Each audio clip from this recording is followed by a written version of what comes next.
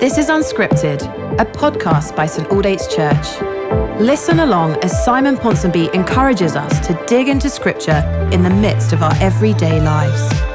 So take a moment to recenter your attention and welcome the presence of God as we listen to these ancient words.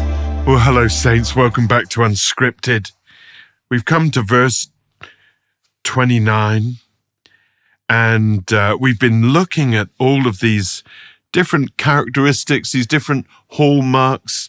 Paul has illustrated various things that indicate the putting off and the putting on of Christ and our behavior in the body towards one another so that in love we may grow up.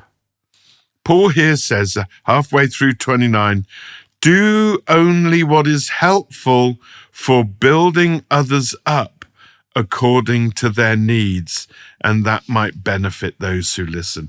Building up. Can you see that? What is helpful for building others up. In verse 16, it talks about the body being held together and growing and building itself up in love.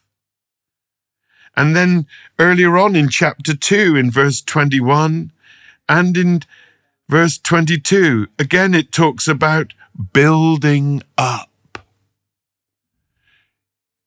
God wants the church to be built up. The word for building up there is literally the word for to build a house.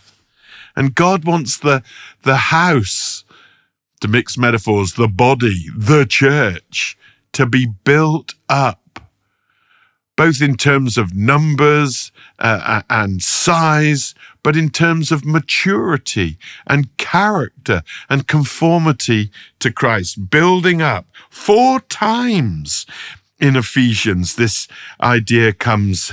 Build up, build up, built up, built up. There's a lot of pulling down. God doesn't want the church to downsize.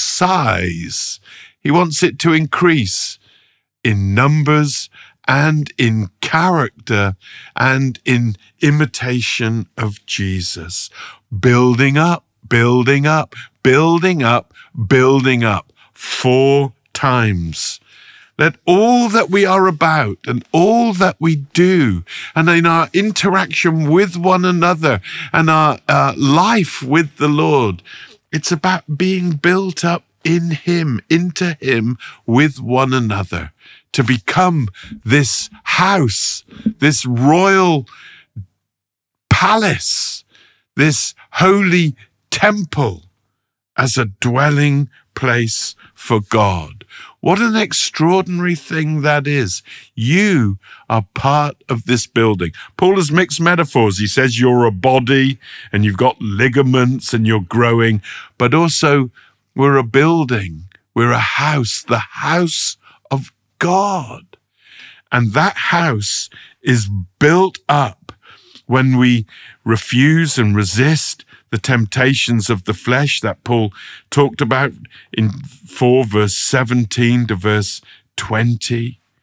When we put off the old ways of living and the old ways of thinking, when we put on the new in teaching and the imitation of Christ and His attributes and His virtues by obeying Him and by receiving more of the Spirit and becoming transformed into His likeness.